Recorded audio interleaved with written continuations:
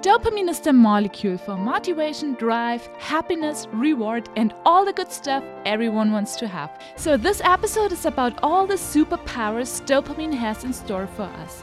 So welcome to the podcast Happy Healthy Life Talk. I'm Monika Mütter, and I'm so super excited and happy that you are here today.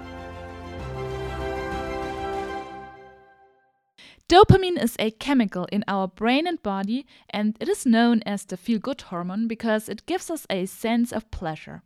Dopamine is the most important neurotransmitter that is involved in reward processing, and it actually regulates our mood, our motivation, and our drive. So our current mood and our motivation to pursue specific goals primarily depend on our dopamine level. And maybe you have heard already about dopamine hits or dopamine peaks when we actually tend to habitually check our social media account because we might be too bored right now, or we might be not so inspired about our current work, or we might just don't like what we are actually doing. So we are looking for something inspiring that we actually feel better again, and we often like to check, for example, our Instagram account. And by seeing some inspiring post, we actually get a small dopamine hit. So meaning, dopamine is released into our brain and body. And indeed, these dopamine hits make us feel good again, at least for a very short period of time. And because I already said dopamine is the feel-good hormone, it makes us to feel great. And after a certain time, we actually want to have that feeling again. And then we tend to check our social media account again, or we tend to play video games again. So just to get this dopamine hit again. At first, I actually want to do a quick deep dive what dopamine actually is, what dopamine does in our body, where addiction comes from, and why we often feel pleasure or pain shortly after one another. And then we can discuss things that actually increase dopamine level, how we can keep our dopamine level high, what dopamine actually has to do with the fact that we love to check our social media account habitually, and how we can actually get rid of any addiction. May the addiction be related to social media or video games or smartphone in general. We will talk about that later. So let's jump right into a quick deep dive what dopamine actually is so that we are all on the same level again. So dopamine is actually known, as I already said, as the feel-good hormone, and it is always released in the synaptic cleft when we actually receive a reward. So, for example, when someone says something really nice to us or pleasurable, or when someone points out what we did really good, then dopamine is released in our brain and body. And you probably heard about neurons before, neurotransmitters and synapses, but let's just do a quick summarize. So what's this all about? So dopamine is actually a neurotransmitter, and it works in the brain. And the main functional cells of our brain are called the neurons, and between neurons there are tiny little gaps called synapses. And these neurons communicate with each other at synapses via electrical signals and neurotransmitters. So you can compare neurons, synapses, and the synaptic cleft with a baseball game actually. So the neurotransmitters are like the baseballs. And the pitcher is the presynaptic neuron, and the catcher is the postsynaptic neuron. And the space between the pitcher and the catcher is the synaptic cleft, which has to overcome by the baseball, or in our case, in the neurons by the neurotransmitters. And just as the ball is thrown between the pitcher and the catcher, neurotransmitters bridge the distance between neurons. So neurotransmitters act actually as a chemical messenger from one neuron to another neuron, and it is actually regulating what we experience. We have many different neurotransmitters like acetylcholine, serotonin, adrenaline, dopamine, but in this episode we just focus on dopamine. So dopamine is released in the synaptic cleft when we receive a reward. In fact, dopamine may even play a bigger role in the motivation to get the reward than the pleasure of the reward itself. It is more about the wanting the reward than the liking the reward itself. So if we really want something and we really have the motivation to do it, then dopamine is actually released into the synaptic cleft, and we might experience this wanting, this drive to get something, this motivation to do it. We actually experience this more pleasurable than the reward itself. So when we really want something and have the motivation to do it, then dopamine is released into the synaptic cleft. And a certain level of dopamine firing in the brain, even in the absence of reward, makes a tonic level, and it's also called the baseline dopamine level. So we have this baseline dopamine level, which is a dopamine level which is circulating in our brain and body at all times, even in the absence of any rewards. And then we have dopamine hits, or also called dopamine peaks. And these hits depend on various actions. They can actually depend on compounds we ingest, and they can even depend on thoughts we think. It is actually critically important to maintain a sufficient level of baseline dopamine to sustain a day-to-day motivation. So we actually need a baseline dopamine level to have a day-to-day motivation. We don't want that baseline too low or too high. So certain high dopamine substances, for example, chocolate or caffeine, as well as the expectation of pleasure, for example, when we're eating good food or when we're meeting friends or when we're drinking alcohol, social media, gaming, whatever, they can actually trigger the release of dopamine in our brain's rewards pathway, and they can actually create a dopamine peak. And this dopamine peak lets us feel really good. We feel very energetic and pleasureful. Well, in fact, these dopamine peaks make us feel so good that we actually want to experience that again. Well, however, from an evolutionary point of view, dopamine actually cannot always stay on that high level, because dopamine has always been our inward urge to go out foraging for food. So meaning dopamine has always been the neurochemical that made us go out and look for food. And once we found the reward, namely we found the food, for example, the meat or the berries, we experienced this high hit of dopamine and we were very satisfied. Well, if the dopamine level would have stayed that high, we would have stopped foraging, we would have stopped looking for food, and we would have never gone out again to seek for food again.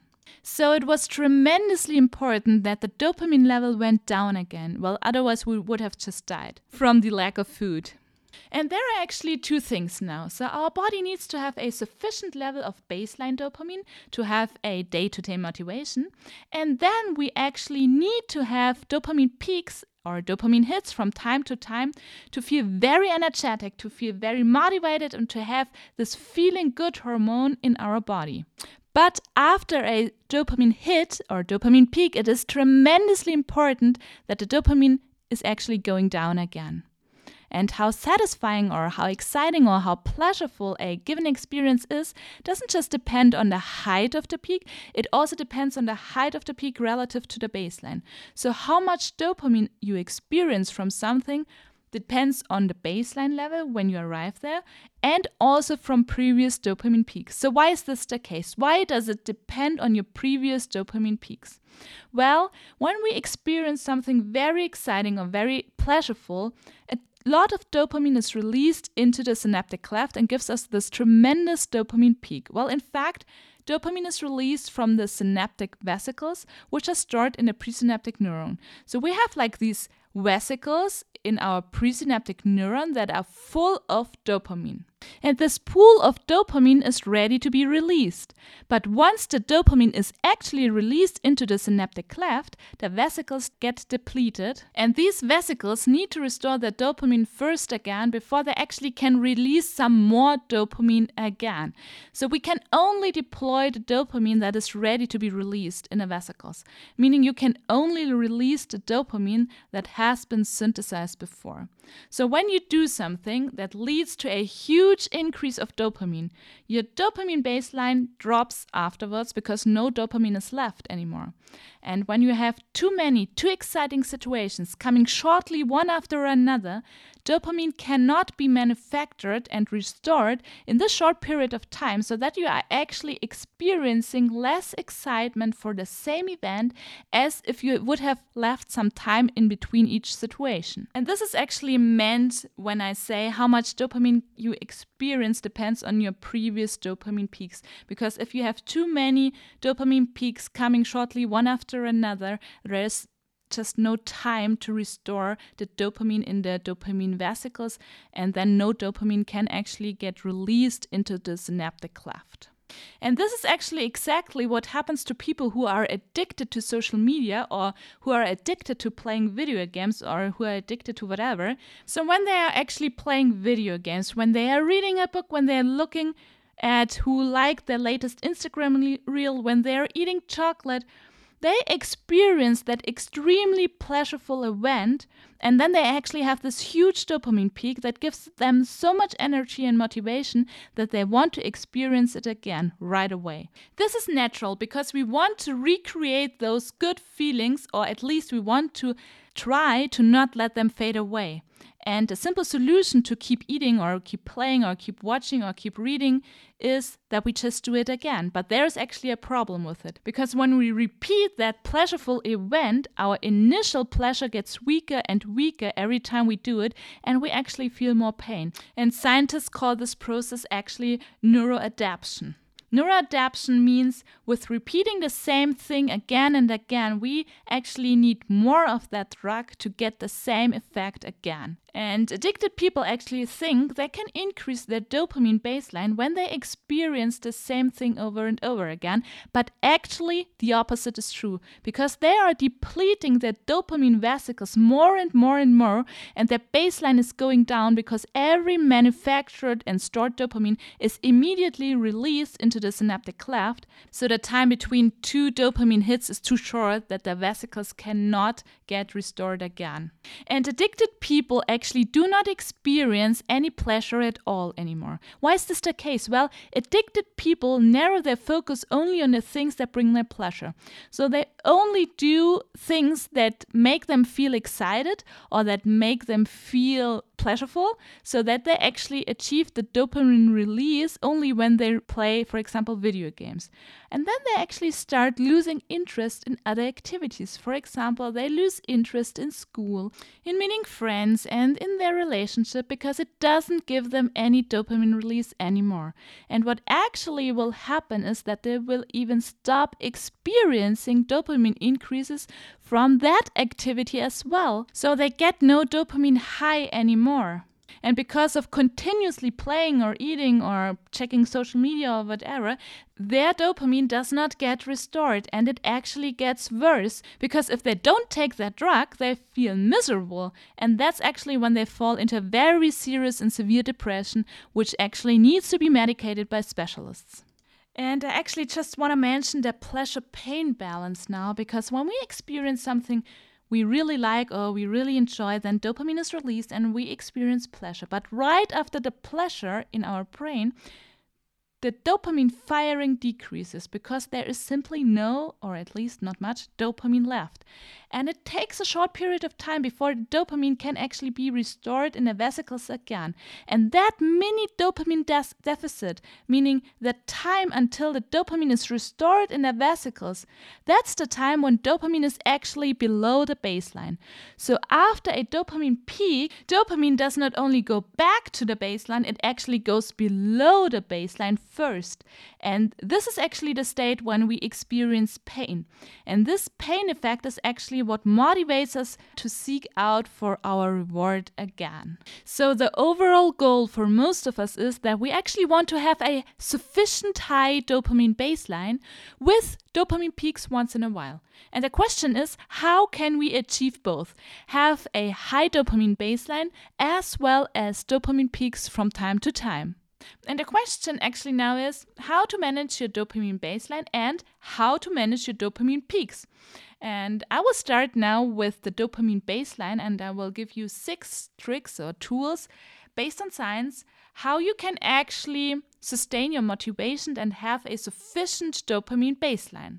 So the first tool to get a sufficient dopamine baseline is get early morning sunlight for about 10 to 30 minutes on a daily basis, because light actually influences the release of dopamine and has positive benefits on your mood and your social activity. And if you actually do it consistently, it will also increase the levels of gene expressions for certain dopamine receptors. So getting sunlight in the morning, ideally right after you wake up for about 10 to 30 minutes, is a very sufficient and very powerful tool to increase your dopamine baseline. The second tool is actually get a cold shower, because one study found out that taking a cold shower with water temperatures about 14 degrees Celsius increases your plasma noradrenaline concentration by 530% and your dopamine concentration by 250%.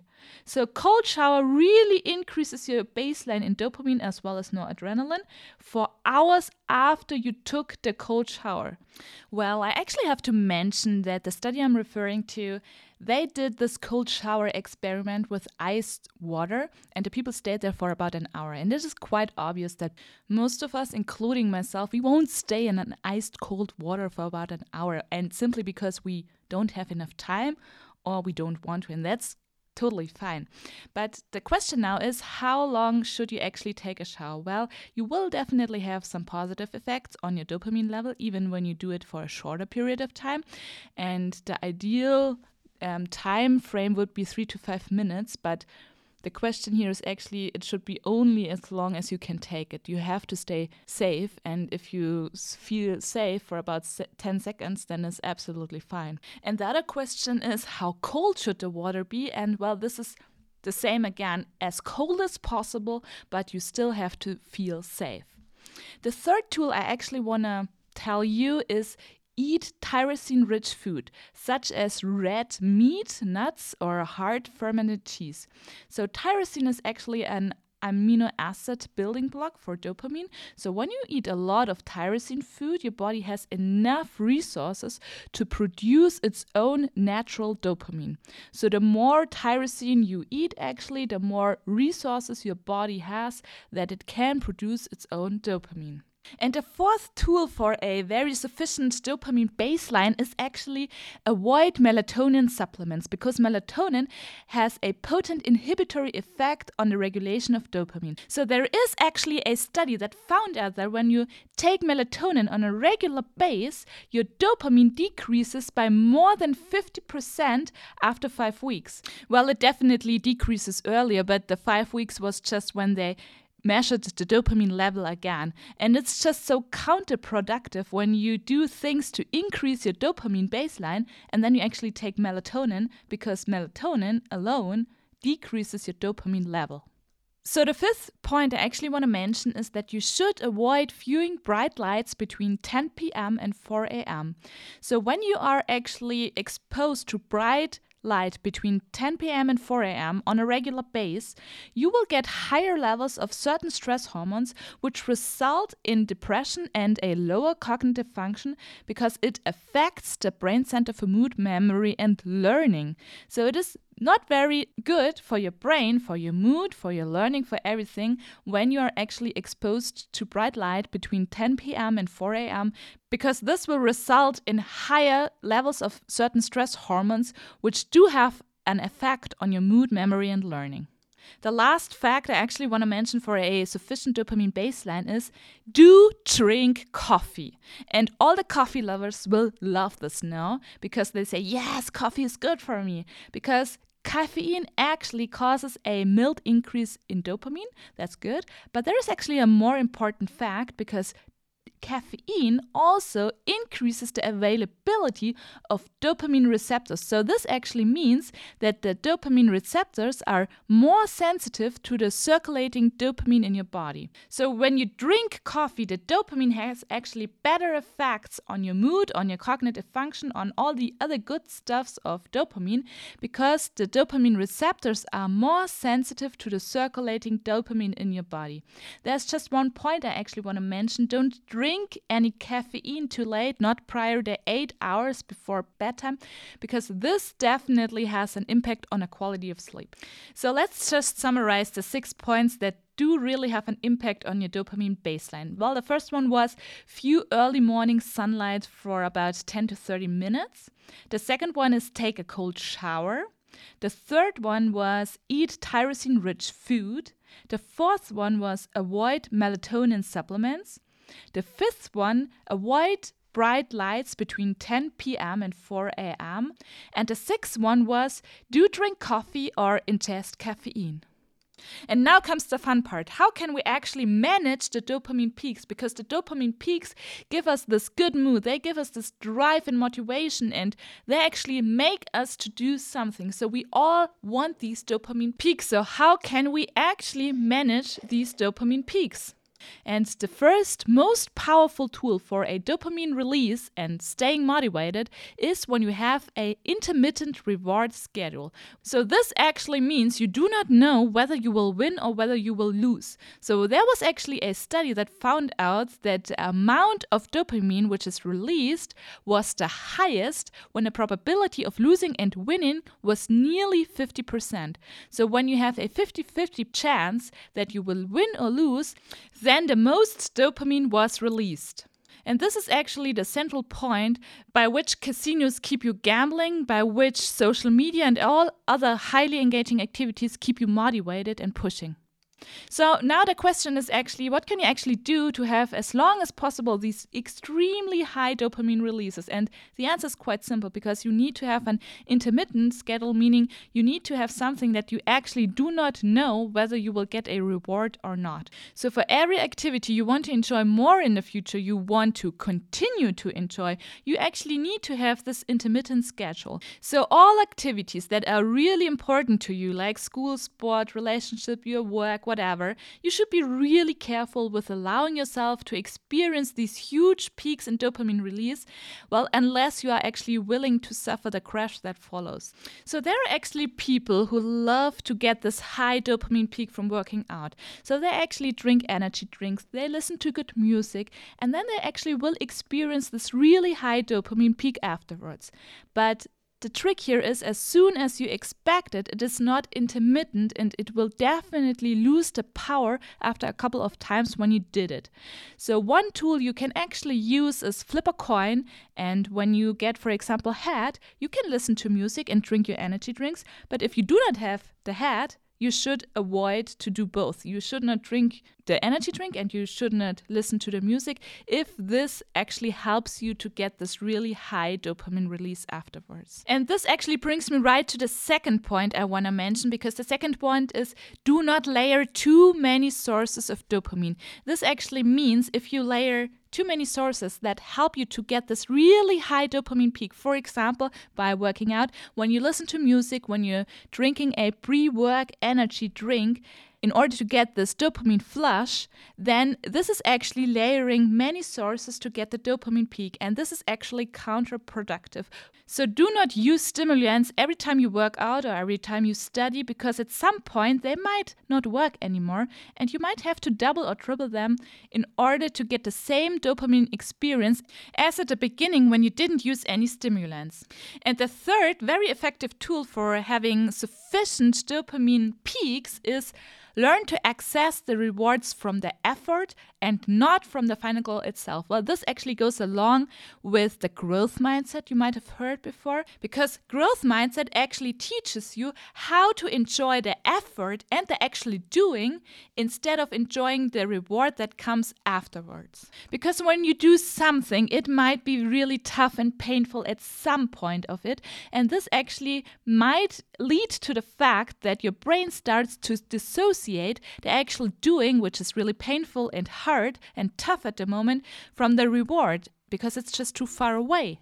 So people who know how to enjoy actually the effort and the exercise, who tell themselves this effort is great or this exercise is great, they actually perform much better than people who always look out for the reward at the end.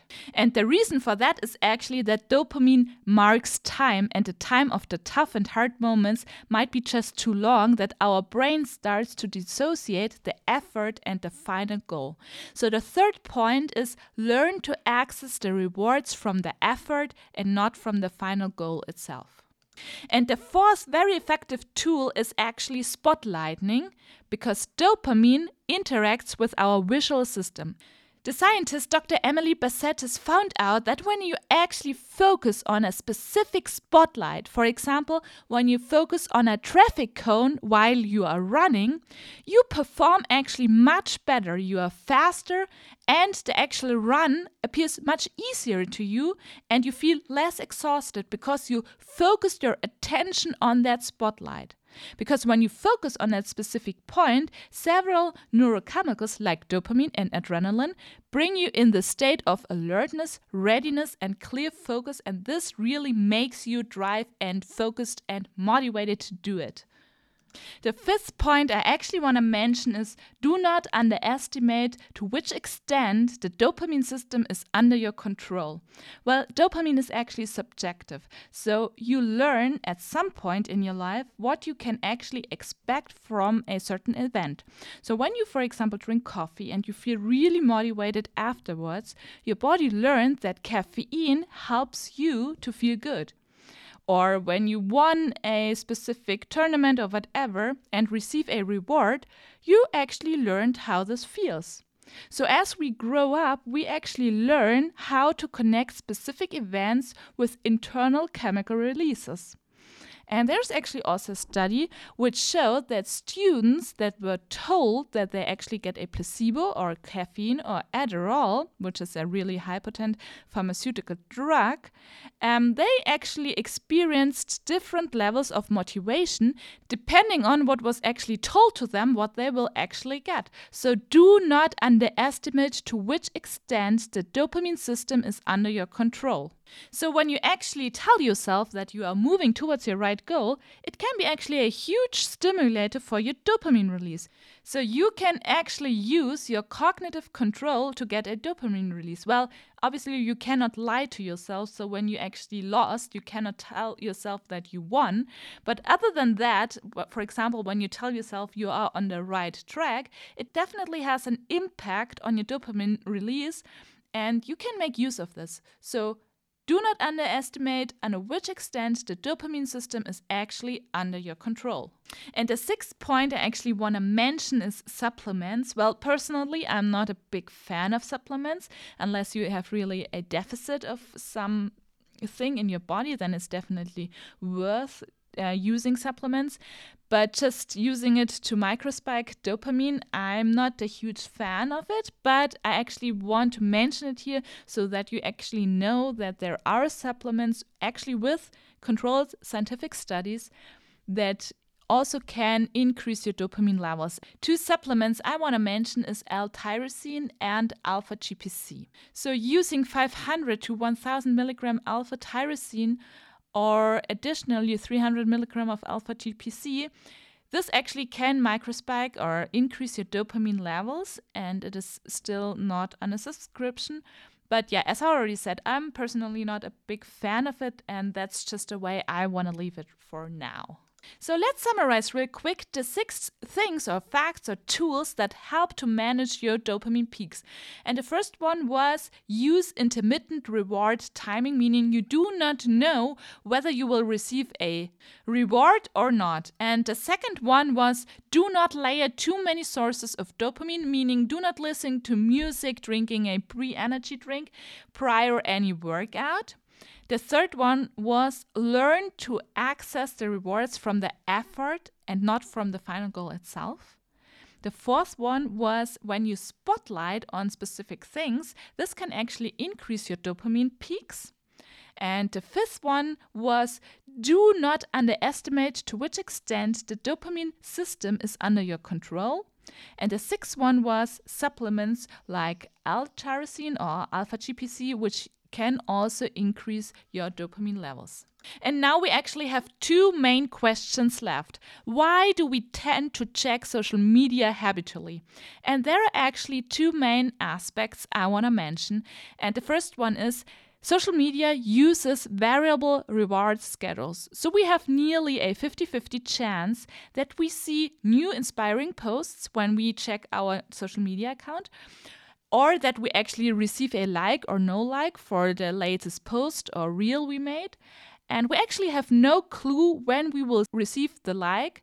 And then we actually tend to check as often as possible. And the second aspect why we actually check social media habitually is when the checking of the reward or if the checking of the new post comes at little costs, meaning it is super easy that we can grab our phone because it's laying next to us anyhow, then we have a huge possibility that we will check social media habitually.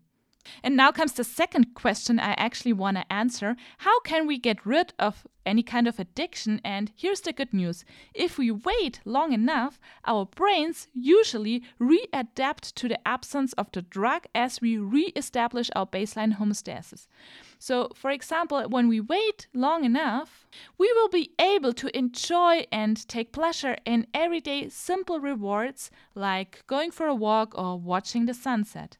So what we actually need is a break from the addictive source we are using to become unaddicted. And 30 days is usually the average amount of time that is needed for breaking a habit. So this is actually the time for the brain to reset the reward pathways so that the dopamine transmission is regenerated to itself. So 30 days of zero interactions to any substance, for example, to social media, to the person, to whatever, is needed in order to get rid of that addiction. So the good news is when we wait long enough, meaning when we wait 30 days of zero interaction, we can actually get rid of any kind of addiction. So you might think now that 30 days may seem a long time, and indeed, the first 2 weeks you will actually feel the worse than ever before. But the sun might come up in week 3, and in week 4 you will actually start to have a new life again. And these are all data which I got from Dr. Anna Lemke, who's an American psychiatrist who is actually the chief of the Stanford Addiction Medicine Dual Diagnosis Clinic at the Stanford University. I really hope that you enjoyed this episode about dopamine and that you know now why it is better to fall in love with the process itself rather than a final product. And if you want to support this podcast, feel free to subscribe to the podcast, comment on social media platforms, LinkedIn or Instagram. And other than that, I really hope to see you again soon. Yours, Monica.